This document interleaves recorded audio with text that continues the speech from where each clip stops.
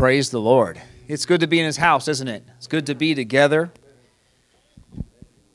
I can't believe this is our first service together. Tuesdays and Sundays, just one way or another, right? Just didn't happen, and here we are. 2024. Who's glad to be in this new season and a new year? There are seasons, right, Michael? That's right. It's a new season. It's a new season. It's a new year. And we're just so thankful. I just want to pray one more time. I just feel like I need to do this. I just want to sanctify, Lord. I just want to take this year. It hasn't even happened yet, Lord. Just like we would christen a baby, Lord, I want to dedicate this year, Lord, right here at the beginning. This is your year, Lord. And we thank you as a church. We commit to do that. This is the year of the Lord. In Jesus' name, amen. Amen. Well, this sermon today is, I had no intention of doing a part 2 from New Year's Eve, but I felt compelled to do that, and at times the Lord does that. Sometimes I know it. Sometimes I'm in my notes, and I'm like, wow, this is going to be lots of parts. And other times I just preach a sermon, and that's it. I kind of put it to the side, and I get encouraged from that sermon, and then and the Lord then brings it back up. And He kind of did it in some interesting ways. I may touch on that today or not. I don't know. But one thing is this, that the sermon that I preached on New Year's Eve was It's Not Too Late. Everybody say it's not too late. And it's not quite a part 2 as a continuation of It's Not Too Late. But let's just call it a continuation of the theme that God is speaking to us. The theme was of Isaiah 55, 6 through 7. Seek the Lord while you can find Him. Call Him while He's near, right? Turn to the Lord. I really felt compelled to encourage us as we entered into the new year. It was a time to call on the Lord like never before. A time to seek Him like never before. And I came up with some things that it helps me. And so I created some rhymes because I guess people do that at New Year's Eve. I don't usually do that, but this year I just did it. I wrote them and I felt like I needed to do that. It helps me remember. And really just to sum it up is to seek God more in 24. And you can just say it very simply, more in 24. Because I feel like God wants to do more in your life, but I think that it's going to be hinged upon us giving God more of our life. The more you give Him, the more God will do. And I really believe that. I don't think that that's some sort of weird twisted Christianity. I believe that's the Bible anyway, but I do believe that's a fresh word for this season.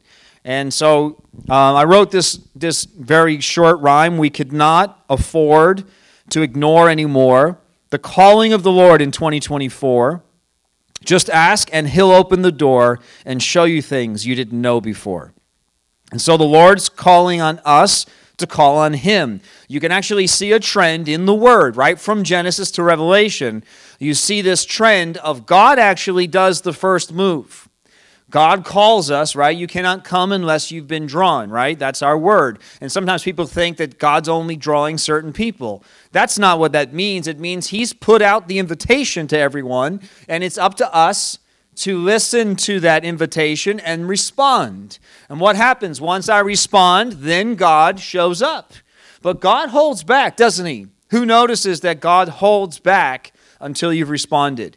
Right? Who has seen God give you everything? I mean, He did give us everything in Christ, but who had it all revealed to you all at once, all in the beginning, before you even said yes to Him? No, most of you didn't even know who Jesus was. Right? You had an understanding in your mental mind, but in your spirit, you couldn't even fathom what it would mean to really know Him. Right? And that has come because of what? Because He just keeps giving more and more. Yes, I can say that. I can say that confidently, but only because I've been giving myself more and more and more. Right? Who has found the more you seek God, the more amazing He is, first of all, right? The more you want to seek Him, the more you realize you are a wretched sinner. And you look at yourself and you thought you were so righteous. Man, I've got to figure it out now. Me and Jesus, we're best buds, and I love Him, and He's great, and He's amazing. And then it comes to like, oh my gosh, that season's gone. You still love Him. You know that you're friends, but it's a different type of friendship, isn't it? Suddenly now it's like, oh my God. I say that in a holy way. Oh my God. That comes out of your mouth. Not oh my God. Comes out of your mouth like, oh my, like where they said, I'm a man of unclean lips. You see in the Word, when they really got to know God, they end up falling on their face before Him and in His holiness and His righteousness. And so there's a very clear picture that as a person, we just actually read it in our Bible reading, that Enoch walked with God so closely that one day he just was no more on the earth and God took him. There is a very clear picture in our Word that if you give God more, He will give Himself more to you. And yet, I need to say this, and I cannot be ashamed or afraid to say it. God does not give you Himself wholly until you do. Now, I've said it this way, because it's grace, isn't it, Dan? Right? It's grace, so let me say it clearly, because I didn't coin this metaphor, but I think it's amazing. It's like a college fund that a parent has put aside from the time you're born. And technically, you did nothing to earn it. Whether you're good or bad, it's just there. And so it's not that God is saying, if you're a good person, then I'll be good to you. It's all there, but what does it require of you? You're still going to have to apply yourself, put action, right? You're going to have to put that action into going to school. And guess what's going to happen? If your parent is a good parent, they're going to say, well, you're getting Fs, and yeah, it's true, this is yours, and I'm not taking it back. I put this aside your whole life for you, but eventually the parent who's not foolish is going to say, if you don't start picking up those grades, I'm not going to waste what was so precious to me. Cost me a lot. If you don't start applying yourself, then this thing that it's completely yours, it costs you nothing. And yet, it's not something I need to earn to get, but I need to apply myself fully to fully receive it, appreciate it, and then obviously something even greater than use it for my future. And so we can see that Jesus, even though he died on the cross while we were still sinners, there is a very clear picture in our entire Bible that is that I must receive Him. And not just receive Him, but then I need to keep seeking Him and keep receiving what He's offering. He's going to constantly offer you something more. He's going to constantly offer, I want to give you more of myself. I want to bring you into a new ministry that I have for your life. I want to do something supernatural in your life. But it's always going to cost you, not as a repayment, because you can't ever pay, but it's going to cost you only this world. Once you get a revelation that you really aren't paying anything because it's this world versus the eternal world, what could you possibly pay God? How could you possibly pay God back from this earth, even if it costs you every single breath you have, every single thing you own? Do you think that compares to the eternal things, as our Bible calls them? So it really doesn't cost you, and yet in an earthly, heavenly, crisscross thing, it's going to cost you of this earth. Right? It does not cost you eternally. It can't. Does that make sense? I don't mean to badger this point, but I really wanted to get this. Amen. Are we all together here? And so I feel like the Lord then suddenly dropped in my spirit why I needed to go back into this. It's a very, very famous phrase right from the Word, which is, you did not recognize the time of your visitation.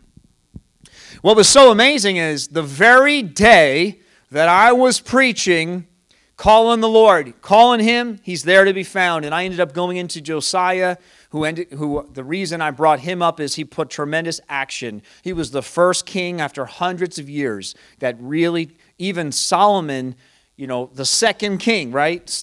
There was still things that he had erected, right, to foreign gods that had not been torn down, even with good kings like Hezekiah. And Josiah is the first king that puts complete action and destroys, finally, once and for all, these things that had been put in place by all his forefathers and stood the ground that the Lord really had called them to really claim. They weren't there to claim Israel as territory. They were there to claim it for the Lord. That's a big difference, isn't it? Sometimes we think we have ownership, that, that our lives, this is my territory. And it's really not what you're there for. You're there to claim it for the Lord. We're meant to raise a banner. You realize that we are meant to carry a banner that is the Lord. It is not for you to show everyone, look what God has given me. It might seem like they're close, and it's always fine lines and everything in the kingdom of God. But on that, it is a fine line. It is not about that, and yet it could look like that. It is about giving glory to God. And so I went into Josiah. We're not going to do that today. But my main core of the message was about seeking the Lord. He wants to be found. Now, I didn't even realize it. I didn't read my Bible plan that morning because I was busy in studies for coming to do the sermon. And then the next day, I end up looking at our Bible plan, and it was Isaiah 65, if you were doing it together as the church, on the exact day that I was saying, the Lord saying He's giving an offer to us to call on Him, and He wants to be found. And like I said, I wrote that whole little rhyme about seeking the Lord. We must, and on the very day, this is what it says, Isaiah 65, verse 1. Didn't even know that it was our Bible plan. It says, I was ready to respond, but no one asked for help. I was ready to be found, but no one was looking for me. I said, here I am, to a nation that did not call on my name.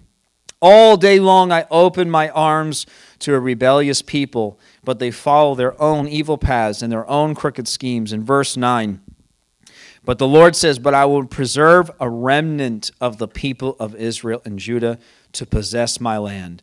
Those I choose will inherit it, and my servants will live there. And verse 24, and I will answer them. Who's them? The servants, the remnant. The Lord's presented Himself to the whole world. He's presented Himself to your daddy's daddy's daddy, as it's been said, and your mommy's mommy's mommy, right? This is a long time thing, and you are the few. You are the remnant that said yes to the Lord. Not everyone does, right? You have brothers and sisters that haven't. You have cousins that haven't. Some have spouses that haven't. But we are the remnant. We are those that the Lord has called, and we said yes. And now the Bible says, verse 24, and I will answer them. And before they even call to me, while they're still talking about their needs, I will go ahead and answer their prayers. I was blown away. So I ended up not having great service.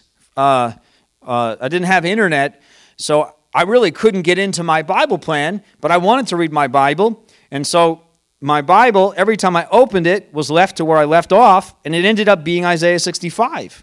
So I ended up reading this chapter because I was like, it's your word. If I can't read, I could turn to other chapters, but I just felt every time I opened it, well, this is what I'm going to read today. I ended up being in this chapter for like 10 days straight, and as I sat down, I said, okay, Lord, it's clear that you are bringing this today.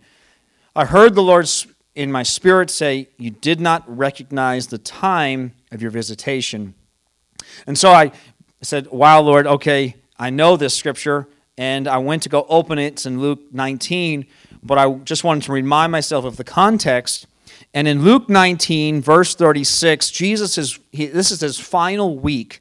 It's about 7 days or so.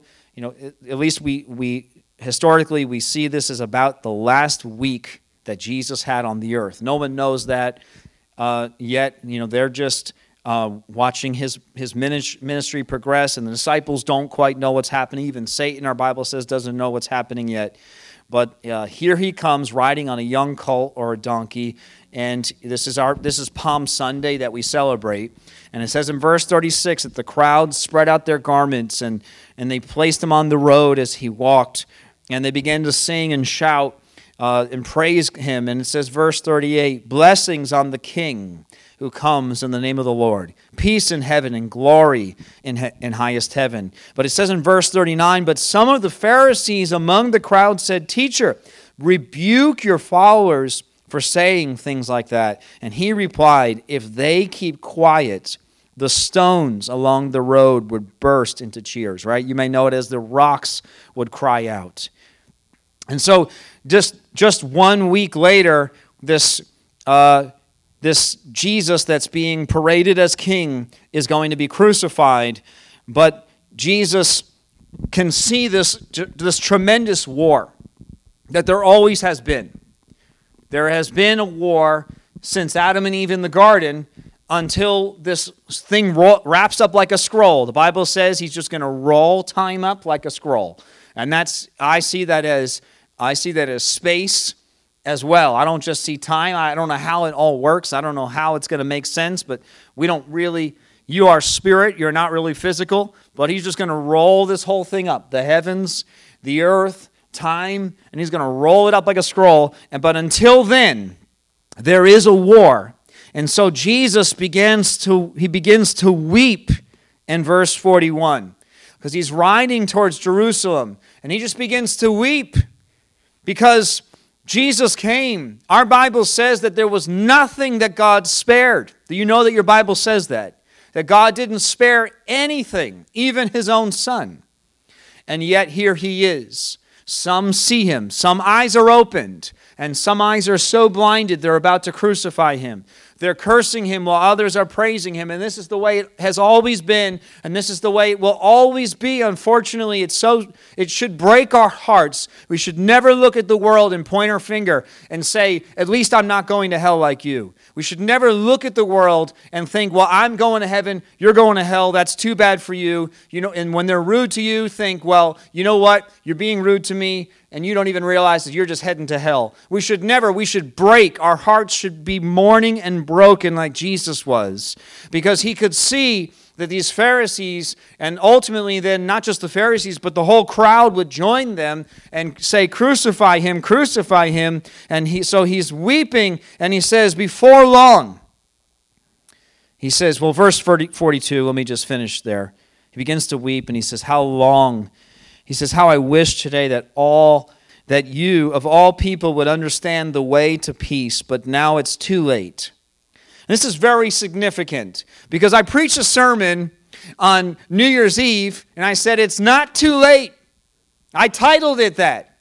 And I sat down to prepare the sermon for today, and the Lord said, you've missed the time of your visitation. I heard it so clearly from the Lord, and I didn't know that this was in there. And he says, now it's too late. So I preached a sermon on New Year's Eve, it's not too late. And now the Lord's speaking, it's too late. Now, I want you to raise your hand with me. Just everybody, just participate with me. Say, it's still not too late. Because what Jesus is talking about is a metaphor here. He's saying, if you don't respond, when this happens, was what he's saying. When this begins, it's too late. It's not too late today because I'm still on the earth. He's riding there as a king. And to us, he's king on the throne, right? Satan has not won the battle in your life or in your family's life or those that you're believing for. He has not won. It's not too late. But everybody say it out loud with me. There comes a day when it's too late. And so the Lord is calling us today while it's not too late. And this is why the Lord's weeping, because he could see, actually, this was fulfilled. It's actually one of the most amazing things. It's one of the things that the world cannot argue against, because it is a direct prophecy written about 40 years in advance at 70 A.D., this exact thing that the Lord describes. In fact, he also says, I hope it's not in winter, right? When he's talking about this in the other gospel. And then the 70 A.D. Siege happens exactly in winter. The point is that the Lord, 40 years in advance, could see the writing. He could see where it was going, and he says, before long, your enemies will build ramparts against your walls, and they'll encircle you from every side, and they will crush you to the ground, and your children with you. Your enemies will not leave a single stone in place, because you did not recognize it when God visited you. And see, I always know it's the Lord when he speaks to me in New King James, the Bible that I grew up with, and not the Bible I preach from. And I always recognize it's just the way that the Lord gets my attention. Sometimes he'll speak to me in King James or Amplified, a translation I don't traditionally read out of, to catch my attention, because more traditional texts say that he said to them, because you didn't recognize your time of visitation. And so the word of the Lord for 2024 is that the Lord is presenting himself now and saying, I'm here. I'm available. I will not hold back anything from you. The more you give me, the more I will give myself to you. You know, the Bible calls Jesus, right? He is the bridegroom and the church the bride. And we know that marriage is not a one-way thing, is it? It's a two-way thing, isn't it? It's the bride and the groom. And they must give themselves to each other, right? When one gives everything, it doesn't work so great, does it? Now, if you've been given everything, I pray that you just keep giving everything. That's what the Lord's called you to do. But there is a design that God has made, and the Bible says it. He said, husbands, don't deprive yourself of your wives, and wives, don't deprive yourself of your husband, because it is an equal system. The system that God even has designed of himself is the same. He says, it's a mystery, Paul says, but I don't know how to describe marriage, and I don't know how to describe what happens with the Lord. He said, it's all a mystery, but if you need to try to figure out what it's like to know the Lord, it's like a marriage. And it's that as one gives himself to the other gives themselves, and they grow stronger and stronger and stronger. And that's what the Lord is offering in 2024. He's always been offering it, but there is something about, I don't understand it all, and I don't call myself a prophet, and I'm not saying this is a prophecy, but I do know in the Bible that there are seasons, there are times when certain doors are opened. There are opportunities that Jesus is pointing it out. He was saying there is a scriptural evidence that there was an opportunity right here that was about to be missed. And I want you to hear it, that there's an opportunity that God is offering. And if we do not recognize this time of our visitation, the door will be closed and it will be too late. Amen. Let's just say, thank you, Lord, that it's not too late for us to know you in an even greater way than I did in 2023. Amen. There's so many scriptures warning of judgment coming, but Jesus came and he prophesied, gave them hope. By turning to God in repentance and through his blood, they were given the opportunity for eternal life, that even though their physical life may have been lost, they had eternal life. And we need to realize that. That is a revelation that we need to actually be constantly reminded of, that God doesn't actually guarantee you physical life. And I think this is a misconception. Sometimes people think they don't understand God. Sometimes we think that God's abandoning us, or that there's something that we've kind of missed. Jimmy has said it, at least for the last 20 years, we're meant to die. We're meant to get old. It doesn't mean we want to do that quickly, right? We don't want to do that ahead of its time. But from the moment you're born, you are dying. Now, I'm not putting to make us heavy and weighty. I mean, we have life in Christ. I'm trying to bring us encouragement. Even though your physical body is dying, we have eternal life. And I think it's something we should be reminded of. We should be reminded of this every day. But it certainly, from Sunday to Sundays, occasionally I should remind us that this life is going to fade away. So don't be discouraged by its weightiness. Don't be discouraged by its decay. Don't be discouraged by its death. Because Jesus said where moth and rust cannot destroy, right? Where thieves cannot break in and steal. That's where your inheritance is secure. It's in heaven, not here on the earth. And so we must be reminded of that today. And so with that said, I'd like to get into something for at least the next 15 minutes or so. I don't know if I'm going to get into all of it today or some of it next week, but I'd like us to turn to the book of Exodus, and I want you to look with me at chapter 11, and we're going to begin with verse 1. Now, just a little pre-story here. We all know the story of Moses, but let's just review what's happened. Israel has been in slavery. It wasn't always in slavery, right? God actually used Joseph to bring the people purposefully into Egypt. It was actually not his brothers that did it, right? The brothers tricked Joseph, not tricked him, but intended to kill him and then sold him into slavery. And then Joseph actually prophesies from the Lord, you didn't do this, God did this. Because what was going to happen was a famine was coming, and so God actually preserved the life of Joseph's entire family, his father Jacob, all of his brothers. He takes no revenge on them, and that was God's design, so that this entire family actually would turn into a multi-million person tribe, or tribes plural, right? The 12 tribes of Israel. And what happens now is they are such a giant group of people in Egypt that Egypt says that this group of people, they don't even realize their power. If they wanted to fight against us, there's so many, they would overcome us. They'd overwhelm us. So they devise a plan. Let's put them into slavery into bondage, so that they are always, they're never able to rise up and really take that authority that they have. So God raises up Moses, and it's been 430 years. Finally, God is going to fulfill the promise that he had given to Abraham and to Isaac and to Jacob. Where Jacob had come from into Egypt was the promised land, but he never really had possession, and God's going to bring them into that place to have possession. But in order to do that, God does things differently than we would do, doesn't he? God's a strange God, but sometimes when I say that, though, I have to then say, he's only strange because we're strange. God is normal, we're strange. But he seems strange because we think we're normal. But we're not. He's God.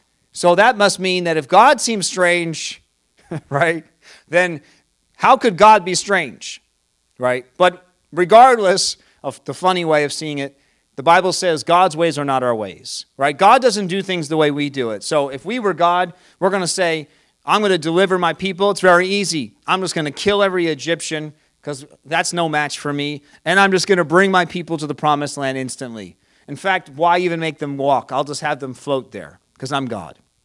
But God doesn't do that. God actually makes Pharaoh have to say, you're released.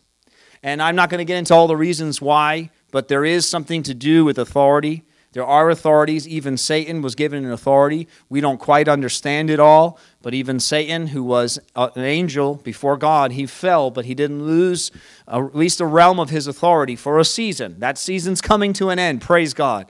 That even our Bible says that hell and death and even Satan and the fallen angels are all getting thrown into the lake of fire forever. But until that day comes, there are pharaohs that have authority. And so God needs Pharaoh to say, you can go by his own mouth. And so the way that God does is that he applies some pressure to the world. Everybody say, to the world. And I said that on purpose, not to Egypt, because I want us just not to hear about Moses and hear about the Israelites. But it's very clear when you read your Bible that Egypt is a picture. God uses it as a metaphor throughout the Bible as a picture of the world system. That's the world you live in, and the rulers of this world. And ultimately, then that also merges into Babylon and becomes another image that we can see into Revelation. But Egypt is a very clear picture of the world system. So the world wants its grip on you. The world wants to subdue you. The world wants to hold you, keep you in bondage, and keep you in slavery. It's not a coincidence that not only were the people of Israel delivered from Egypt into the promised land, but even Jesus, in order to be a true human being that went through everything, he had to go to Egypt to be delivered. He came out of the world. See, in order to come to Christ, you have to come out. We're going to talk about going in today for the last final minutes, but you got to come out of Egypt to go in. And so Jesus, even he, to really be the fullness of our humanity, the faultiness of it, and then to the fulfillment of who he is as Christ, needed to come out of this world and go into Jerusalem to claim the ground as he did with the cross. When that cross stood there, he claimed that ground for the Lord. Amen. And so it says here, beginning in verse 1, and I'll kind of go quickly here, but I will strike Pharaoh. The Lord says to Moses, I'm going to strike Pharaoh in the land of Egypt with one more blow. So who's ever seen the cartoon, right? You ever seen, or the Ten Commandments movie from back in the day, right? Is it Heston? Yeah, Charlton Heston, right? Yeah. If you've ever seen that one, or if you've seen the cartoon Prince of Egypt, there was all these plagues, and finally there comes this final plague, which is that I'm going to kill the firstborn. He says in verse 4, at midnight tonight, I'm going to pass through the heart of Egypt, and all the firstborn sons will die. He even says, even of Pharaoh, and even the slaves, even the lowliest, even animals. The firstborn, even of the animals, are going to die. There's going to be a loud wail, verse 6. But verse 7, but among the Israelites it will be so peaceful that not even a dog will bark. Isn't this amazing? Now, I knew that the Lord was calling on us to call on Him into 24. But what I didn't even see, on New Year's Eve, there it was, in chapter 65 of Isaiah, was this picture of those who would be going through some things because they rejected God. Jesus there is warning them, don't reject me because I can see the writing on the wall for your life if you do. And here is another picture that if you stay outside, you want to stay with the world, then you're going to get the world's punishment. We are not of the world, amen. And whoever's listening there on the podcast, it's time to come out of the world and come into His kingdom. And so the Bible says that among you, you won't even hear a dog bark. Then you will know that the Lord makes a distinction between the Egyptians and the Israelites. You know what the distinction is between the world and the believer. Again, I said it before, I'm going to say it again. Don't point your finger at the world and laugh. Don't even have a hint of some sort of a security or a pride or just even just a comfort that you have peace. We should look at the world and mourn for them and be broken for them.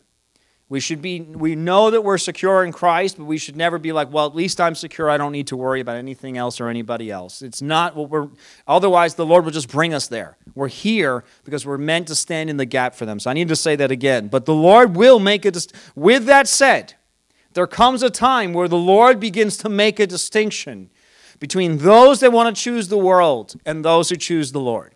That time does come, period. As much as we must mourn and break for them and keep calling them in until it's too late, keep calling them in. But there is a moment where God begins to bring a distinction. And I do believe that some of those things, you're going to see some of that even in this year. But the Bible says, He says, that all the officials of Egypt, verse 8, will run and will fall to the ground and say, leave. And they're going to say, hurry, with burning anger. And then it says, verse 9, now the Lord had told Moses earlier, Pharaoh will not listen to you, but then I will do even more mighty miracles in the land of Egypt. And that's because of Pharaoh's pride. It's going to take this final plague, this final test of even Pharaoh to lose his son, that he's going to finally let these people go. So Moses, verse 10, and Aaron performed miracles in Pharaoh's presence, and the Lord hardened Pharaoh's heart, and he wouldn't let the Israelites leave the country. But we move into chapter 12. The Lord devises a plan. Everybody say, God has a plan for us. This death angel, the Bible calls it a death angel. It's very clear that there's no metaphor here. An angel of death came and he killed every firstborn son. And the firstborn is actually a symbol. I'm a firstborn, but in Old Testament times, the firstborn was the one who had the inheritance, right? Who had the promise. They had the promise. So what God was doing symbolically was cutting off their inheritance and their rights. We see even Jacob and Esau, that's what their battle was about, right? It was the rights. It wasn't about money. It's not about the things, but it was about the name. It's about the rights to being, this was a big deal. And so God was actually going to cut the legs out from the enemy of his power, of his rights. And so it says that God said to them, what I want you to do, I'm just going to kind of read it a little bit here, and I'm just going to tell you. God said, I want you to get a lamb, a pure and spotless lamb, right? We know this. Who is the lamb? It's Jesus Christ. and he says, I want you to take that lamb, and I want you to kill it. There is a death involved. There is blood involved. And he took the blood, and it says, verse 7, they are to take some of the blood and smear it on the sides and top of the door frames of the houses where they eat the animal. And it says that night they must roast the meat over a fire and eat it. And then it says, verse 12, and on that night I will pass through the land of Egypt and strike down every firstborn son and firstborn male animal, and I will execute judgment. Verse 13, but the blood on your doorpost, everybody say, the blood on my doorpost will serve as a sign marking my house where I live. It says, when I see the blood, I will pass over you. This plague of death will not touch you when I strike the world, when I strike the land of Egypt. So Moses calls all the elders together, and they listen. They go and they get their lambs. They drain their blood. And it says, verse 22, they dipped their branch in, and they spread the blood on the doorposts and the door frames. And it says, verse 23, for the Lord will pass through the land to strike down the Egyptians, but when he sees the blood, I'm just reading it again, sees the blood on the door frame, he will not permit his death angel to enter your house and strike you down. I bet you this is not a very common sermon on Sunday mornings. We don't talk a lot about death angels. We talk about the goodness of God, the greatness of God, the grace of Jesus, the blood of Jesus. But I don't think people realize what the blood of Jesus means sometimes. We think just pray this prayer and you're saved, with no understanding that what this blood was. It was a death. It was a death of an animal or the death of you. Literally slaughtering this animal in your place.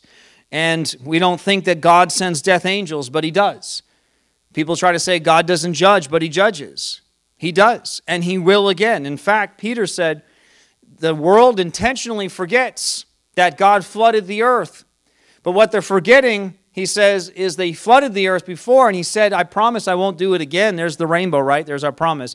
But he said, but the future earth, which is our earth, will be burned with fire. This is New Testament. That's not Old Testament. I know we know this as a church, but sometimes we just need to hear these things and just be reminded that it was a very precious price, the blood that separates us from the judgments that are inevitable on this world. And so we are in the blood. Everybody say, we're in the blood. Right? We come inside. I'm definitely going to preach this next week because I have so many points of what happened when they crossed that threshold.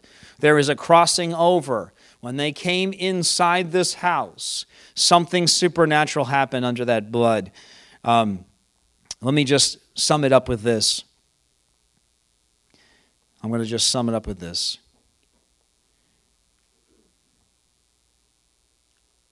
There's a clear picture of the blood of Jesus, the symbol of God, the symbol of his grace and of his mercy. And I'll get into all of this next week. But there is a clear picture of what happened when they came inside.